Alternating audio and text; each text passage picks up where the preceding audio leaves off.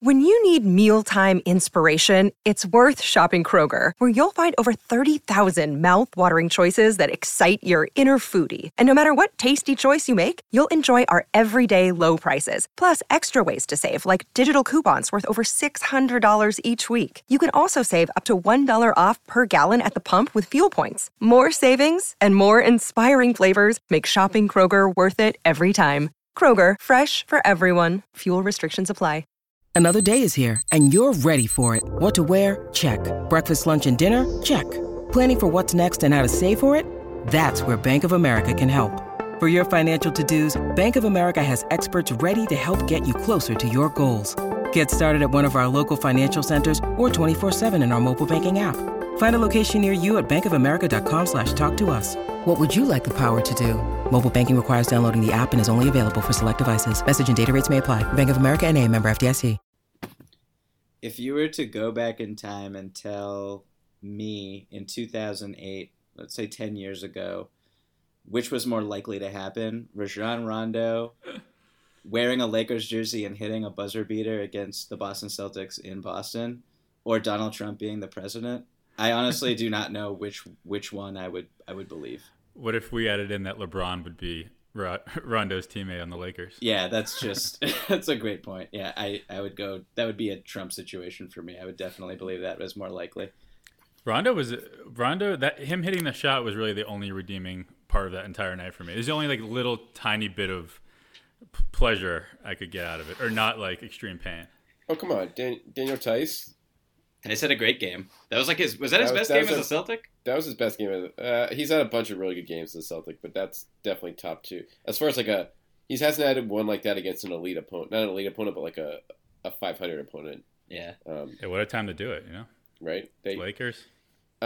Before we get into the more meaningful stuff, just quick on that game. Did you want to see the bench kind of have a chance to win that game? Or parts of the bench, not obviously. Kyrie is going to be in the game either way, obviously. So who? Are you talking about Tice? Yeah, like Tice, like Jalen. Yeah, like... Who was on the floor at the end? It was Smart. Was Hayward on the floor? Yeah, Hayward was in and out. He mixed and matched with Hayward, Morris, Smart. I think Jalen got in for a little bit defense, but like usually not on offense. Yeah, Jalen was playing pretty well. Tatum had a pretty good game, but he kind of flamed out at the end, I think. I haven't even looked at the stats for this game, to be honest. But, I mean, I don't know. I was kind of happy with it. They should have won that basketball game. I mean, Horford, the last play, like, it's so just like that shot that Rondo hit came off of Horford blocking Ingram's reverse. And then the ball, like, ricocheting off that, like, padding on the bottom of the backboard. And, like, if you look at the replay, he clearly should have, like, Horford, like, clapped his hands together. Yeah, he thought he had the ball. It was just, like, it was a really weird ending. And there was a three-pointer a couple of sessions before that. Maybe LeBron hit it that. Kuzma. Was it Kuzma? No, the one that LeBron lost it and then got it back in the corner. Oh, yeah, that was a freak play. Yeah. Right, and there were a couple of those. But, B-Rob, to your original question, like, for me, it's like the whole problem all year that everyone's been saying is like consistency, knowing your role. Like that's the big problem that the Celtics have. So I'm down with just like, because it feels like there's actually a bench unit now. Yeah. You know, when Gordon and Terry and Jalen are out there together, it feels like they are coming together a little bit. So like, again, they should have won. And if two of those random plays don't happen, you know, Rondo doesn't hit that shot, we're not worried about it as much. But I'm cool with establishing some set units and just rolling with it.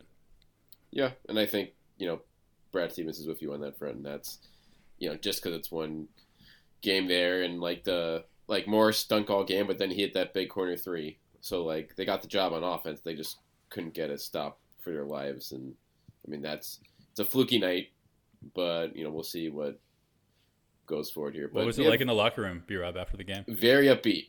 Really? Would have never have known that they had lost the game. Can I make a prediction why?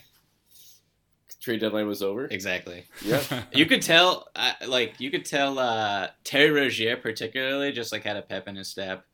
Jalen looked like he had a pep in his step. I mean, the guys just looked like, okay, now we can focus on the rest of the season and not really worry about, you know, playing for the Charlotte Hornets or something like that. Yeah. Which I never think, I mean, there was never going to be. I guess the only guy who actually could have been traded right now was probably Cherry, realistically, just based on assuming this team still has championship aspirations this year. But he wasn't, and nothing else happened beyond the Jabari Bird salary dump roster spot opening. But where do you guys want to start? Do you want to start? I guess we should just start with the biggest win of the trade deadline is. Wait. Before we do that, Yeah.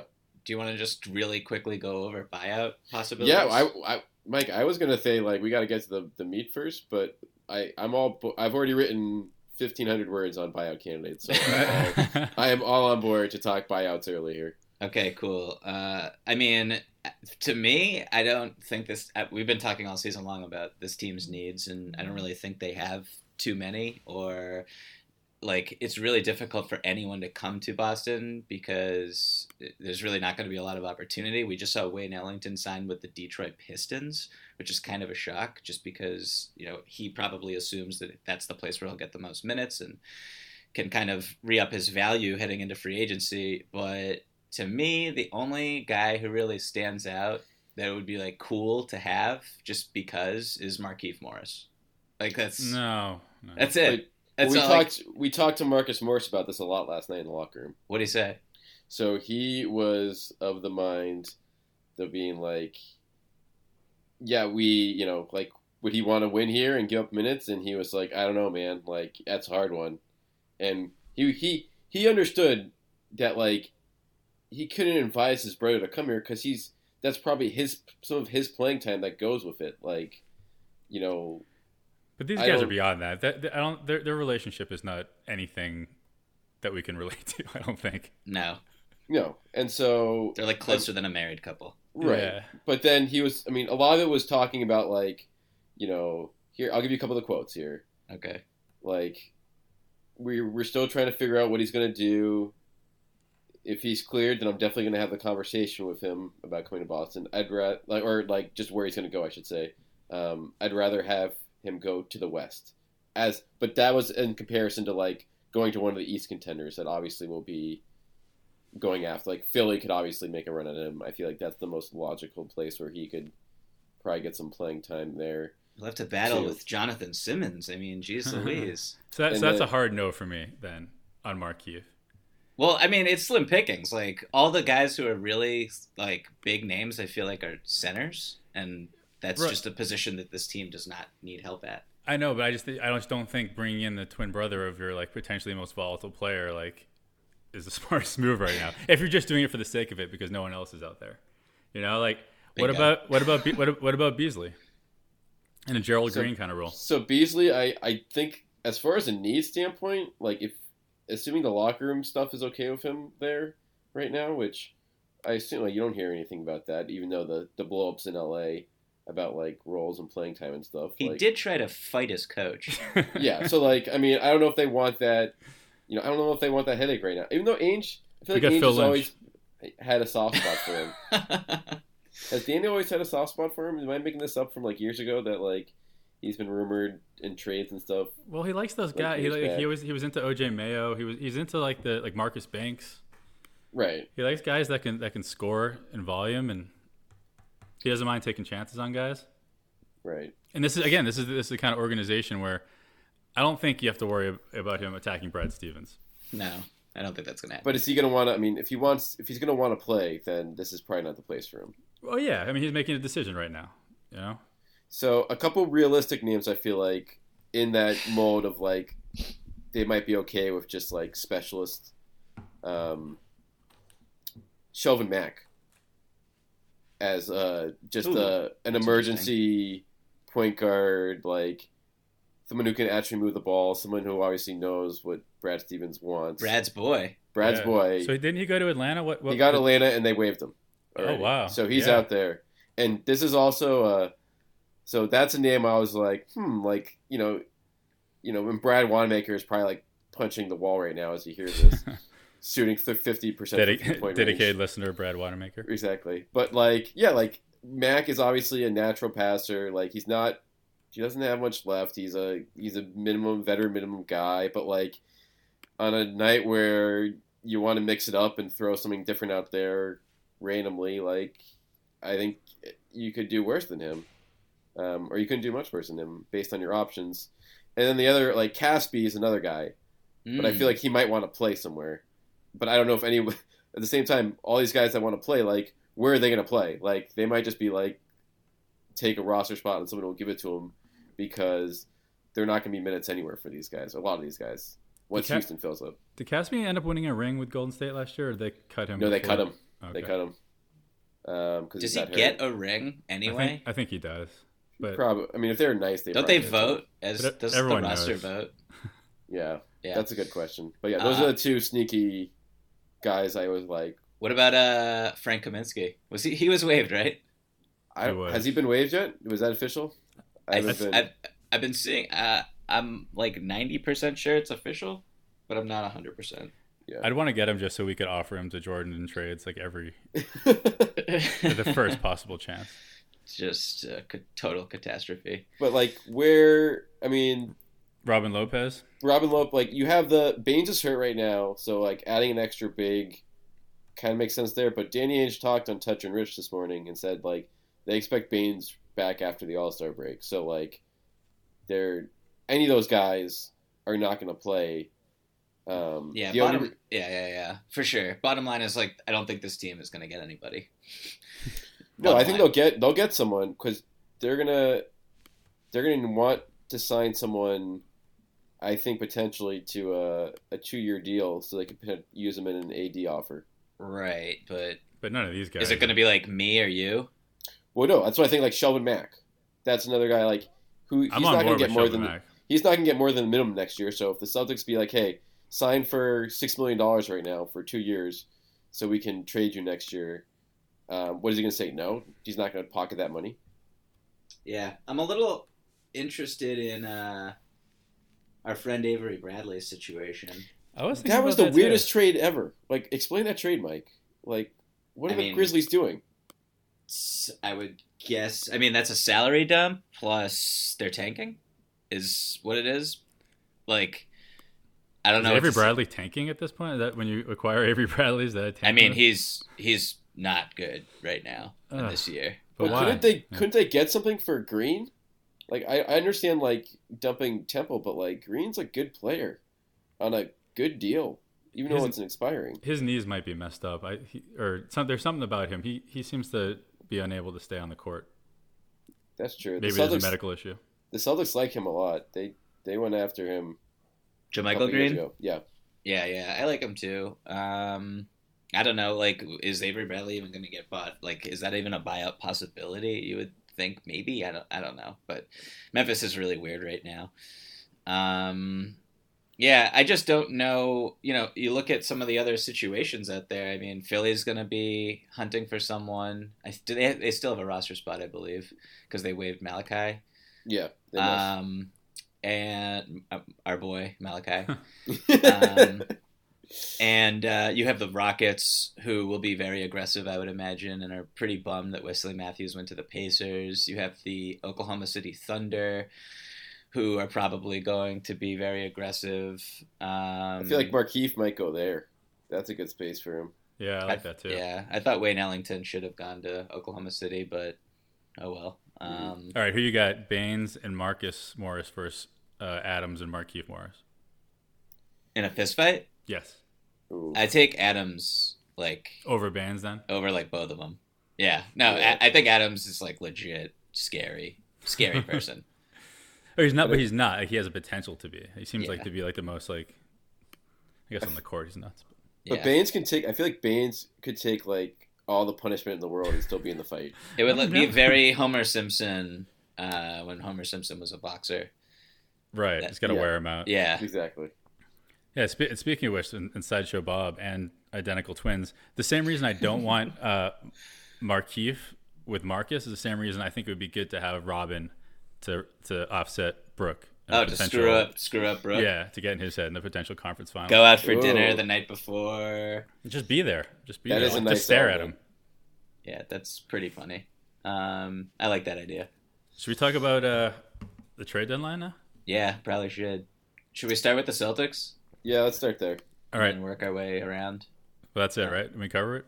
Well, well, I mean, AD was not dealt. That is a direct.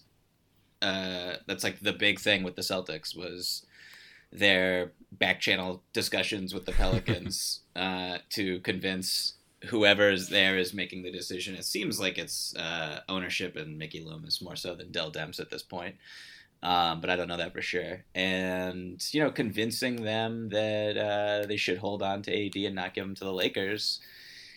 And it paid off. And, so that is pretty seismic for the Celtics. It is. No, I agree with you. It's funny how quickly this came up. Like, we talked about this all the time, and then we had the trade, Celtics trade value power rankings, and had those theoretical conversations between Dell Demps and Danny Ainge, and then that literally just happened, days afterwards.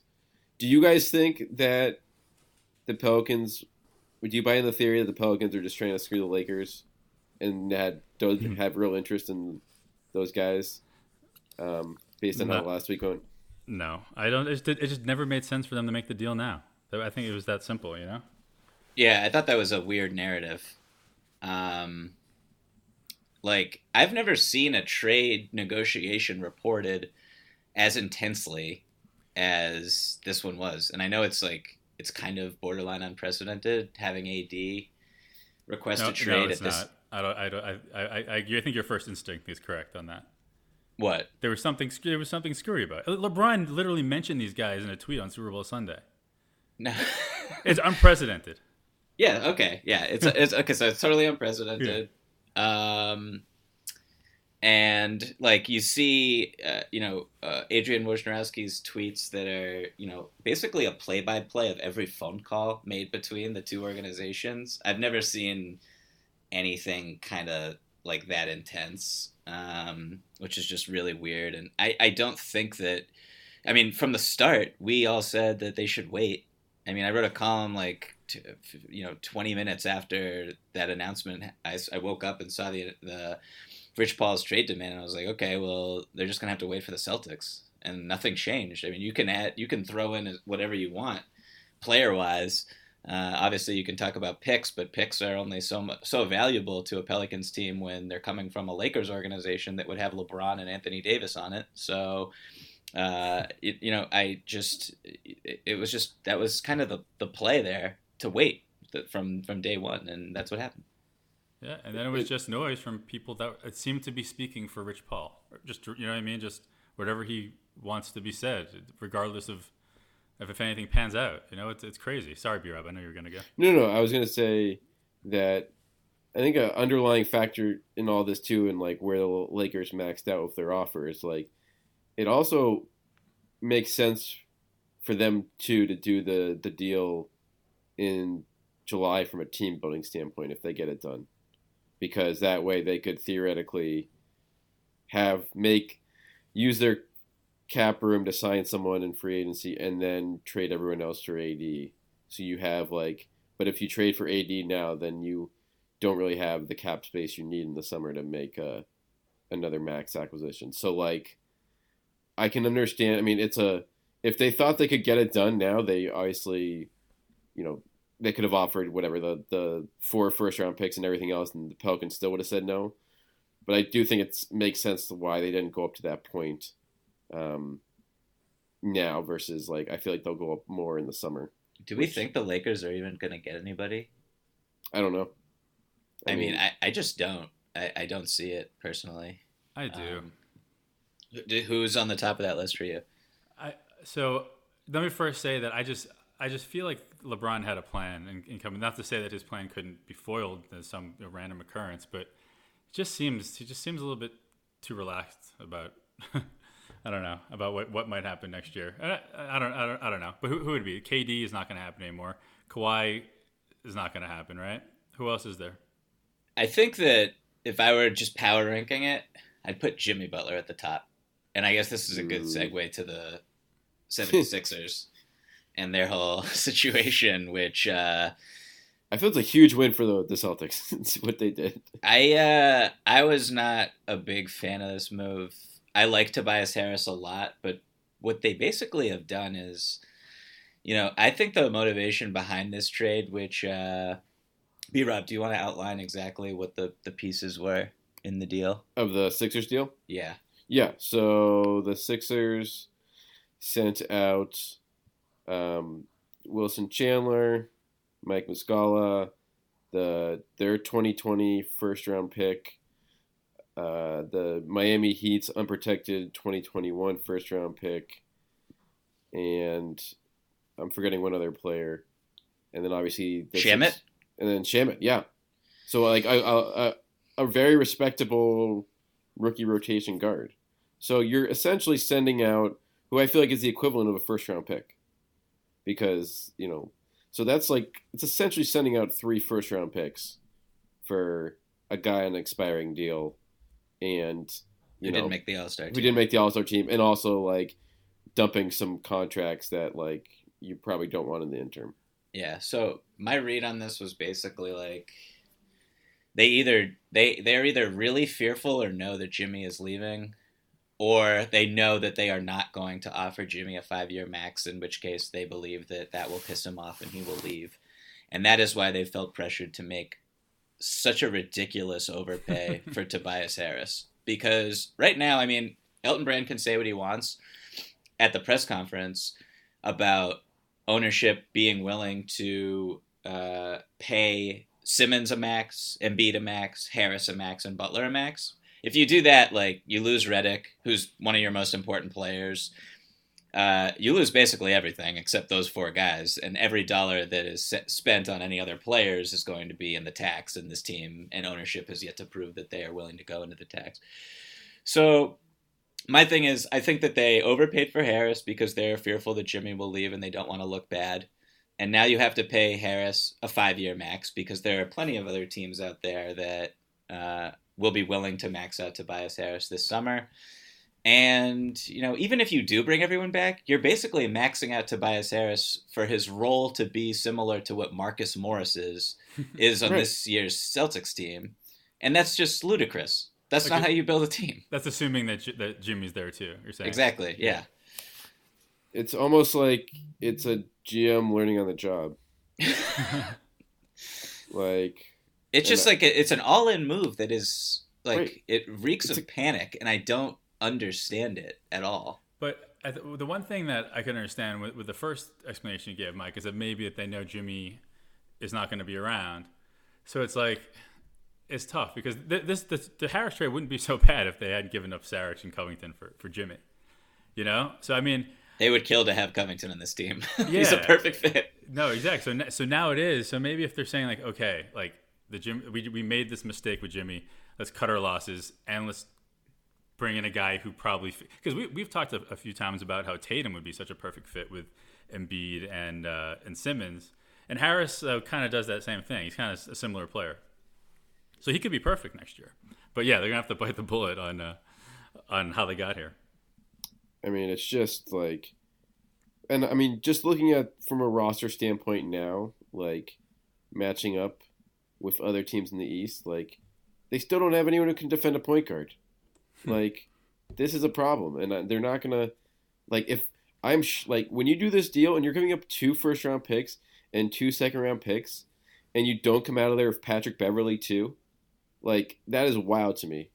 Yeah, that's absolutely wild that they or Avery Bradley even just someone. The Clippers have like 1,000 guards, and they didn't come out with one of them in this deal, which is absolutely bonkers to me. Beverly would have been terrifying. Right. That role. That would have been like, that is like literally that could be checkmate. But no. Yeah, it's terrible. And I think that it's funny because like you look at the talent there and you look at the starting 5 and it is that's a ridiculous starting 5. Like it's huge. Like JJ Redick is the smallest player in that lineup. And, that's going to be a very formidable 5-man unit, but then you look at 6 through 15 and it's complete. I don't want to say complete garbage, but it's just not. I mean, you lose Shamet, who is basically your Redick insurance moving forward. You lose Muscala, who's whatever. You add Jonathan Simmons, who's one of the least efficient players in the NBA this season. Yeah, and I realized how bad he got. Like, he's not good. James Ennis. Anyone who's watched, I saw a lot of tweets yesterday when that trade went down about James Ennis, adding defensive spark and tenacity. It's like, watch James Ennis play basketball. Yeah, please. He's not playing defense. He's a baseline 3 shooter at this point. Or last time that's in Houston, but who knows? I saw those same tweets, Mike. I'm like, who? James Ennis is not a defensive player. Like, what? No, he's been really bad this year on defense. Can't keep anybody in front of him. So I don't. I'm just not really high on this. I thought they gave up way too much for him, and also this is the type of move that you do when the Golden State Warriors do not exist. Like, it's just like, right. Are you winning the title this year? No. So why did you do it? I mean, and then like for as stacked as the starting 5 is offensively, I think they're going to be in just as much trouble defensively, because I mean, at least in the second and third round of the playoffs, I should say, like, because you're going up against teams that have shooting everywhere, and you have a bunch of guys like Embiid obviously is in trouble with Horford, and then Harris is not known for his defense, and you have Redick out there. So like, if you're going to play that group together, they're going to give up a ton of points too. Yeah, I'd like the defense a tiny more than you, but those are flaws. Like, Embiid is a pretty damn good defender. Jimmy Butler, obviously. And Simmons, when he wants to be, is like just a ridiculous do everything kind of force. But yeah, to your point, they still don't have anyone who can cover Kyrie Irving. And so if you match up against this, or even like Eric Bledsoe, I mean, that's going to be trouble for them. Yeah, if we want to transition to the other two, I was saying that as we're talking about like what they're going to do with Tobias, it's like, it's funny because I feel like and this more goes for Toronto and Milwaukee, but I feel like the one major advantage that they had over the Celtics this year was that they had like cohesion and consistency, right? Mm-hmm.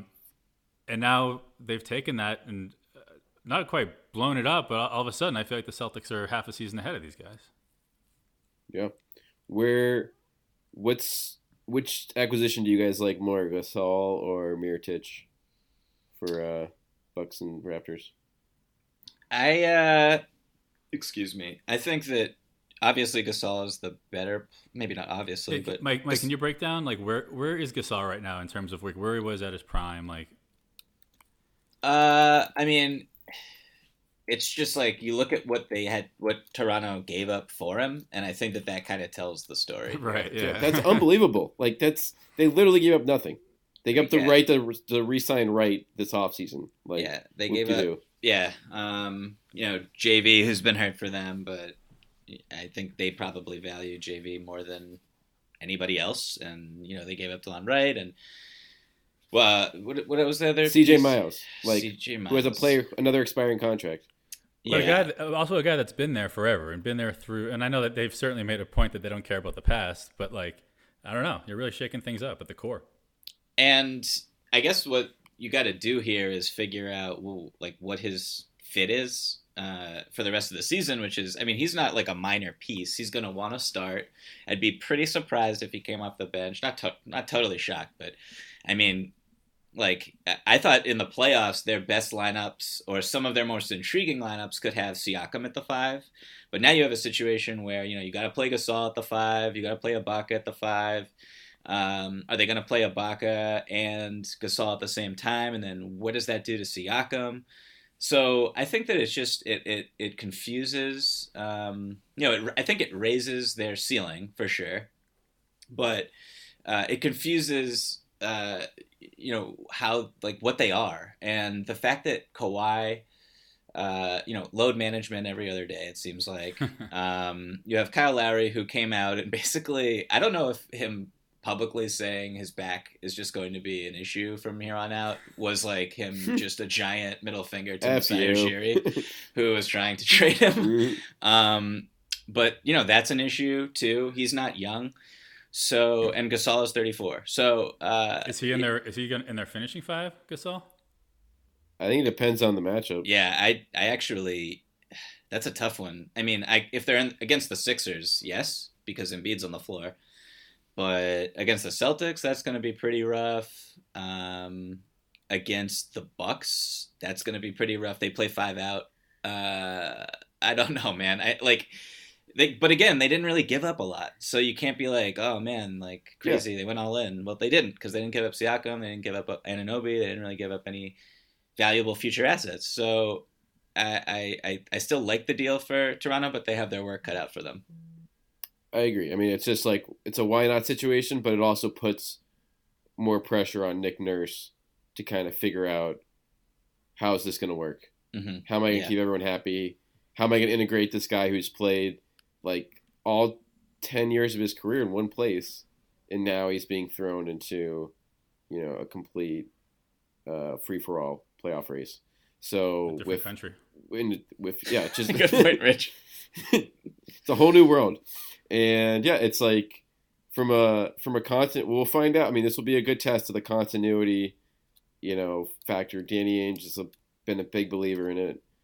Kind of throughout this run as GM, and not that he had a lot of options to there wasn't he couldn't trade for Marc Gasol even if he wanted to, because the salary matching option wasn't there.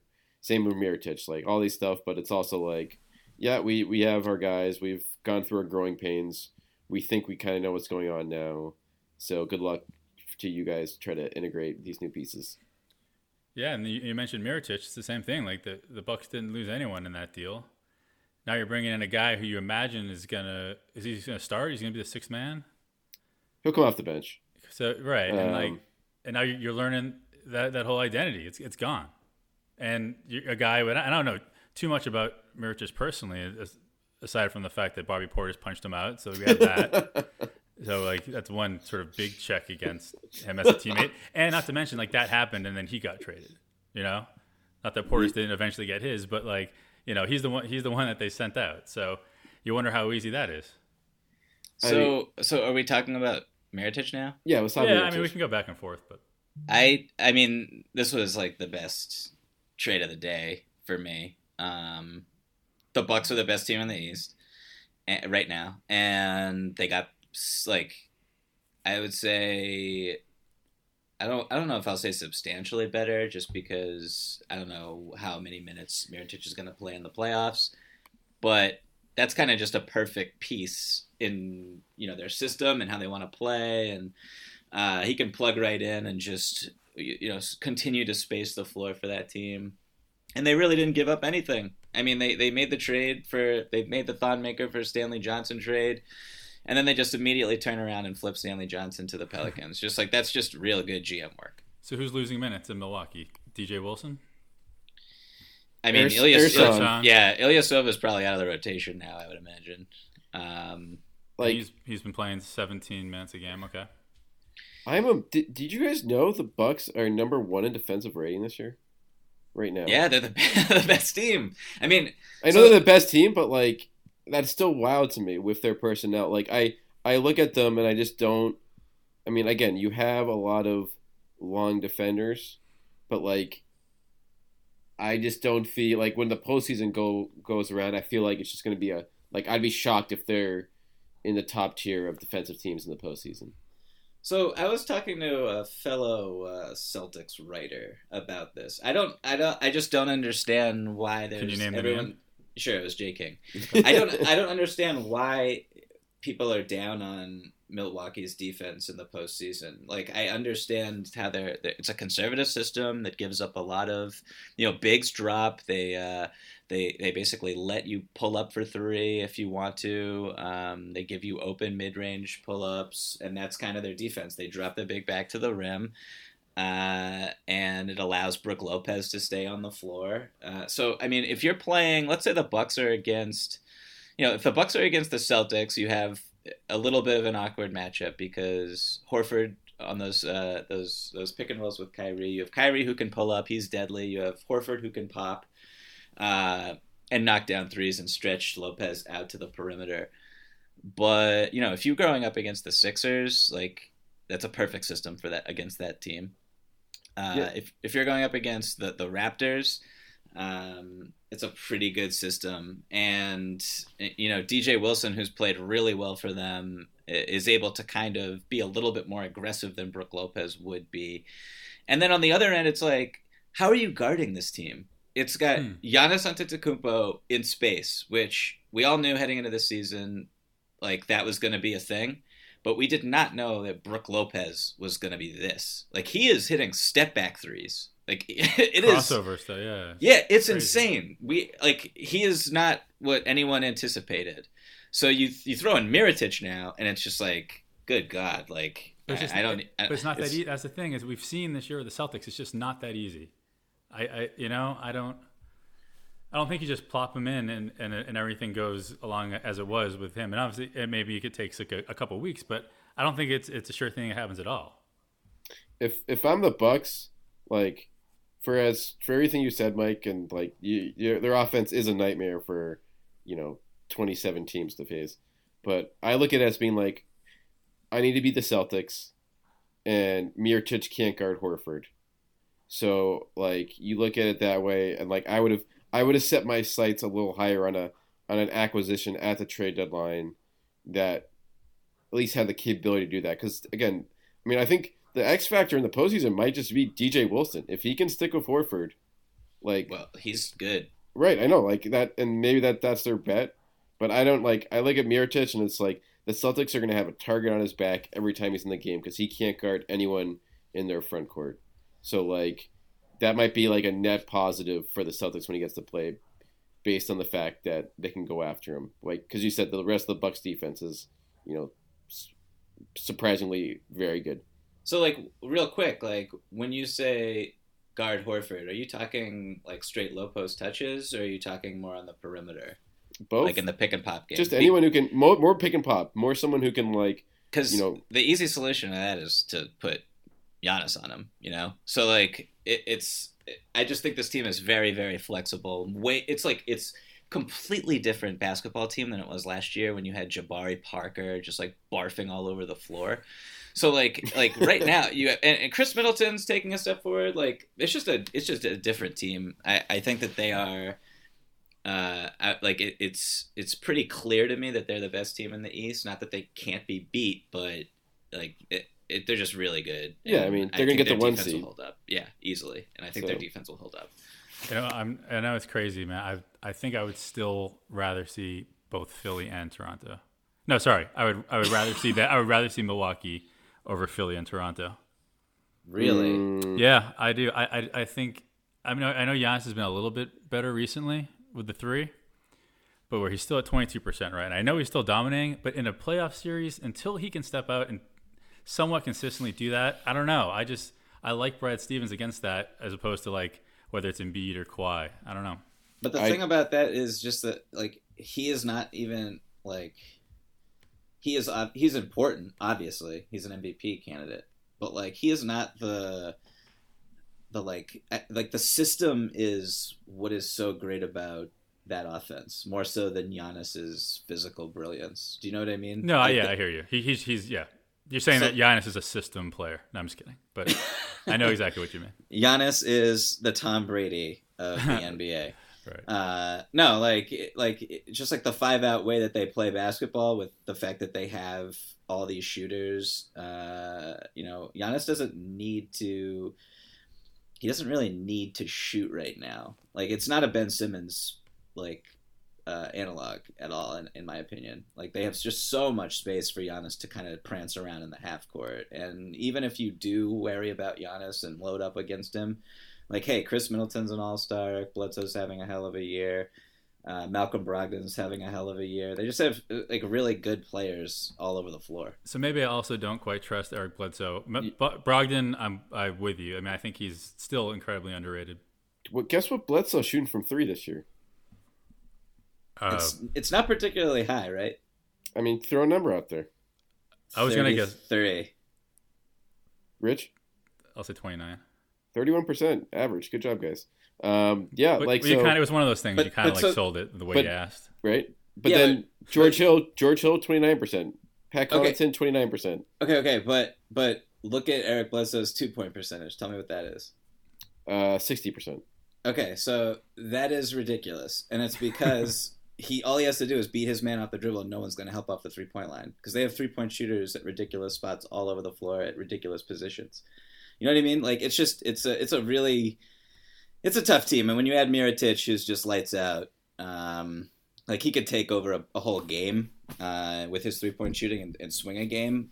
It's a really tough team to beat. Yeah, I mean, I think so. Rich, your power rankings of teams you want to see or don't want to see.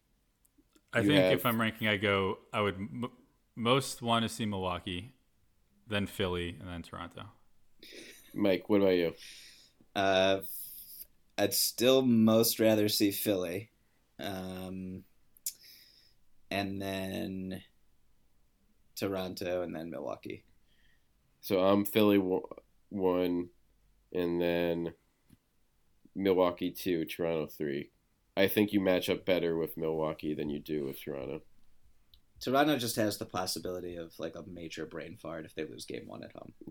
You do have like but I don't know, like you have the Shemi factor for Giannis, which most teams don't have. Like you can, sure, okay, you like that. That's not the like. Obviously, Shemi's kind of been on the periphery this year. He hasn't, making many strides offensively, but that he won them that series last year when he started starting, and at least kept Giannis to a reasonable, numbers for those last 3 games. And Giannis has yet to win a playoff series. Facts. I know that narrative's quite often bullshit, but I just there usually is like a step-by-step thing that needs to happen. Who can Eric Bledsoe guard Kyrie, Mike? Can he guard Kyrie? No one can guard Kyrie. Can he be respectable against Kyrie? Yeah, he can be respectable for sure. You saw last year, he just did not. I don't know what was going on last year, but I think it was a combination of having no respect for Terry Rozier, and I don't know what else was going on with him. But now that he's in a contract year, Eric Bledsoe's playing with a little bit more focus. Yeah, I think Eric Bledsoe is one of the better options you can have as someone who, hey, like your job is to not switch. You will stay attached to Kyrie no matter what happens. That's a pretty good weapon to have if you're Coach Bud. But again, at the end of the day, like Kyrie is just an unguardable force. It's kind of nuts looking at the Bucks' defensive numbers. They rank number 1 in 3 of the 4 defensive 4 factors. Number 1 in not fouling, number 1 in rebounding, number 1 in defending field goal percentage.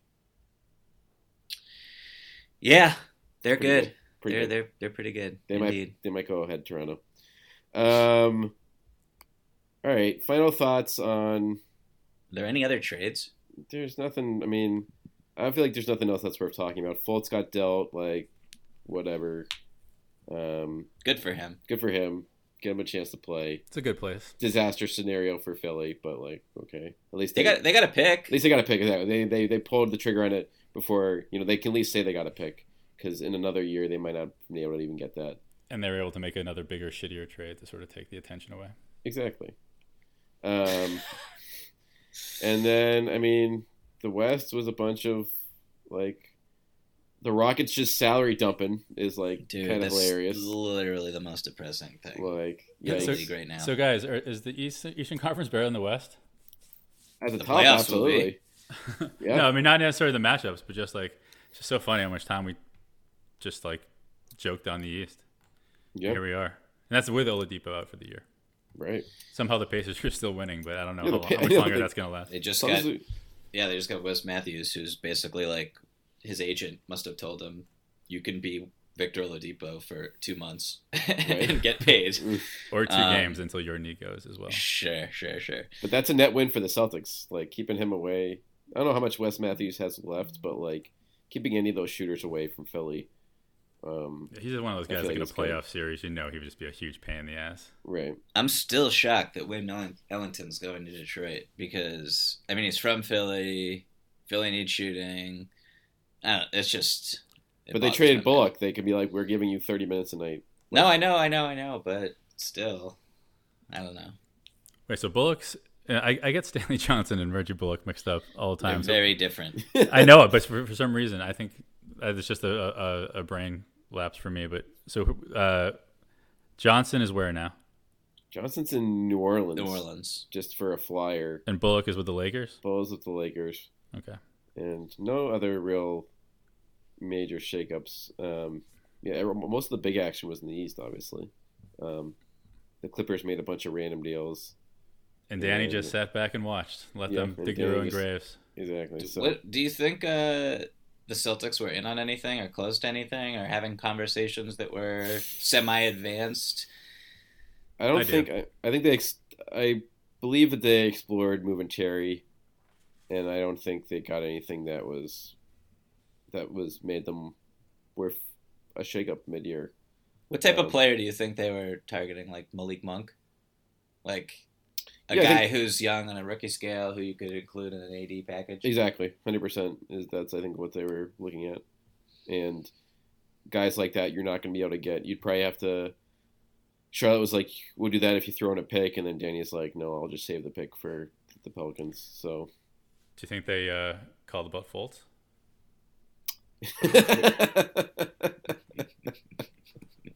I mean, that would have been perfect for him to come here and then turn him into a star. And then turn him into a or just trade him, use him as trade fodder for AD. The better one would be to turn him into a star, and then him, Tatum, and whoever that we get with the Kings pick becomes the next big three in Boston. Oh, that Kings pick. Yeah, that could be 18 overall now. The Kings are really good, and the Kings made some moves that I liked a lot. But that's not good. That's not particularly great. I still think, do we think the Clippers are going to make the playoffs? I don't even know what the hell they're doing right now. Yeah, no, I don't think so. It's like they got all those assets, and then they're like, all right, they're tanking, and then they trade for Green, and it's like, I guess you're not tanking. But maybe, like Rich said, Green's knees are kind of messed up, and I think they just wanted to dump Avery's salary for next year. I think buying out Gortat is just like such a net plus for them too. I think I think they'll be not having to play him anymore. It wouldn't totally shock me if they finished with a better record than the Lakers. Also, I think that the Lakers should bench LeBron for the rest of the season. That's my take. It's coming any day now. He's to shut down. Well, once it gets to the point where it's either I can either bust my ass and get us an 8th seed and be beyond embarrassed in a sweep against the Warriors, or shut it down and maybe tank for the lottery. So I think that. So if I were LeBron, what I would be thinking is exactly. I'm not gonna go balls to the wall here, because for all the reasons that you just said, Rich, and then also if we don't make the playoffs, then I feel like it's a pretty interesting sales pitch where it's if you're talking to Klay Thompson or Jimmy Butler or whoever, and the narrative is basically if you go to team up with LeBron, you get blamed. If the team loses, that's always been the thing. LeBron's sidekicks take the blame, and he never does. But if they don't make the playoffs this year, you have the opportunity to completely be the difference maker next year, if that makes any sense. So yeah, I think there's a lot of upside there. But then also if you're I don't know, if you're and you can also sell if LeBron's shut down, hey, LeBron has spent the last 3 months getting ready for these next 2 years, or whatever it is. He was in the finals for whatever 8 straight years, and he just wants to chill out. Yeah, we said he's been sleeping in a hyperbaric chamber since February. Yeah. Okay, so you got to play in the All-Star game, so you got to get this far. It's important for him to be that, but I'm telling you, I don't think it'll be long after the All-Star game that he phases himself out of this season. Well, and let the kids play, get their stock just up. destroy. No, that would destroy their stock. You think so? What, to let them to? Have Brandon Ingram. I mean, score I was 25 a night. Well, I was watching. It's not like the Lakers were blowing the world on fire when blowing the world on fire. Is that even a statement? Setting the world on fire. There it is. Yeah. There it is. When LeBron was out, I mean, yeah, Ingram was putting up numbers, but also like there were nights where he was not doing great, and the team lost, and everyone would kill everyone on that team. So I don't know if that would necessarily up their stock, but we'll see. Yeah, be a fun last couple of months, but fun trade deadline. Good news for Celtics overall. And now we just get to see. Now these guys get a chance to prove, the young guys, if they want to stay here, they or even if they don't want to stay here, like if this team goes deep into the finals, then maybe things don't get blown up. But other than that, it's hard to see. My money's on things getting blown up. Yeah, I know. We always talk about what the line in the sand will be for Danny to keep Tatum, and I feel like anything short of a incredible 7-game series for the Warriors is it's going to be hard to see him staying behind that line. I have a real quick last thing. Do you think it's possible that the Pelicans would trade? This is what we're talking about, going back to that spite thing. Yep. Do you think it's possible that the Pelicans would? Because I think the Celtics can still put together a better offer than the Lakers without including Tatum. Like I just it's possible, yeah. I think that if you look at like the picks and everything. Yep. Because the Celtics could get crazy with picks if you want to do. Sure. If you want to go toe to toe, don't even they'll blow you Especially out of the water. That Memphis pick now too. We should mention that real quick. Exactly. So if you're the Celtics, and you put together a package of Jalen and let's say Smart and Robert Williams and just anything you can, without including Tatum, do you think that the Pelicans, if they were to maybe even view the two offers as equal, just send AD to Boston because they're just fuck you? And to Magic Johnson and Rob Pelinka, fuck you. To Rich Paul, fuck you. Just cool. Because. Do you think exactly? You're cool. Do you think that's that would be? That's a kind of a conspiracy theory. I mean, type yeah, of take, it's like an East-West situation. Yeah, if you have the choice, if the things are equal, then you send them. So you don't have to see them 4 times a year. I think it's a pretty common theory, and then you put the spite stuff on top of it based on how, terribly handled the situation was and. For the Pelicans, and then I could 100% see that. I do wonder though, just the fact that the Pelicans, it's not like it's a blind, but they know Tatum's there, right? I just think when they're giving up AD, but again, if they don't, because who else is going to be making a significant offer here? The Sixers took themselves out of the running. I feel with all their deals, that is really good news. I feel from a leverage play this offseason, it's the Knicks, but yeah, as long as a dumb team doesn't get the number 1 pick, i.e. the Knicks or, the Bulls, I don't know. But somewhere where... Clippers could be interesting. They could Clippers be a player. Could be interesting. That is true. That's probably your biggest secondary worry, I feel this offseason. Isn't it amazing how many dumb teams there still are? Yeah, there's a few. I think it's dumb owners. Yeah. Who forced the hand of? I think GMs executives. I think GMs and the guys who are the basketball people at the head of the food chain are. I don't know how many dumb people there are there. I mean, it's not nice to call people dumb, but right. Dell Demps has not had a great run in New Orleans. There's a few other examples, but I think it's more ownership. In Daryl Morey's situation, obviously, you would think he would be a little bit more creative and try to. You would think if his ownership was different, maybe he would try to go after Jimmy Butler in some sort of way and really make things interesting. But yeah, it's just he was forced to kind of tear down. His mandate appeared to be tear things down and cut costs, which is a huge bummer. And if Chris Paul doesn't get hurt, he's probably a champion. Yeah, he's definitely a champion. Yeah, cruel world. All right, well, we'll see who will be a I champion ended on this a better, year. Yeah, ended on a better note. But no, we'll be back with you guys next week as the Celtics get a chance to test themselves against the new look Sixers down in Philly. So we'll keep tabs on that and everything else until then.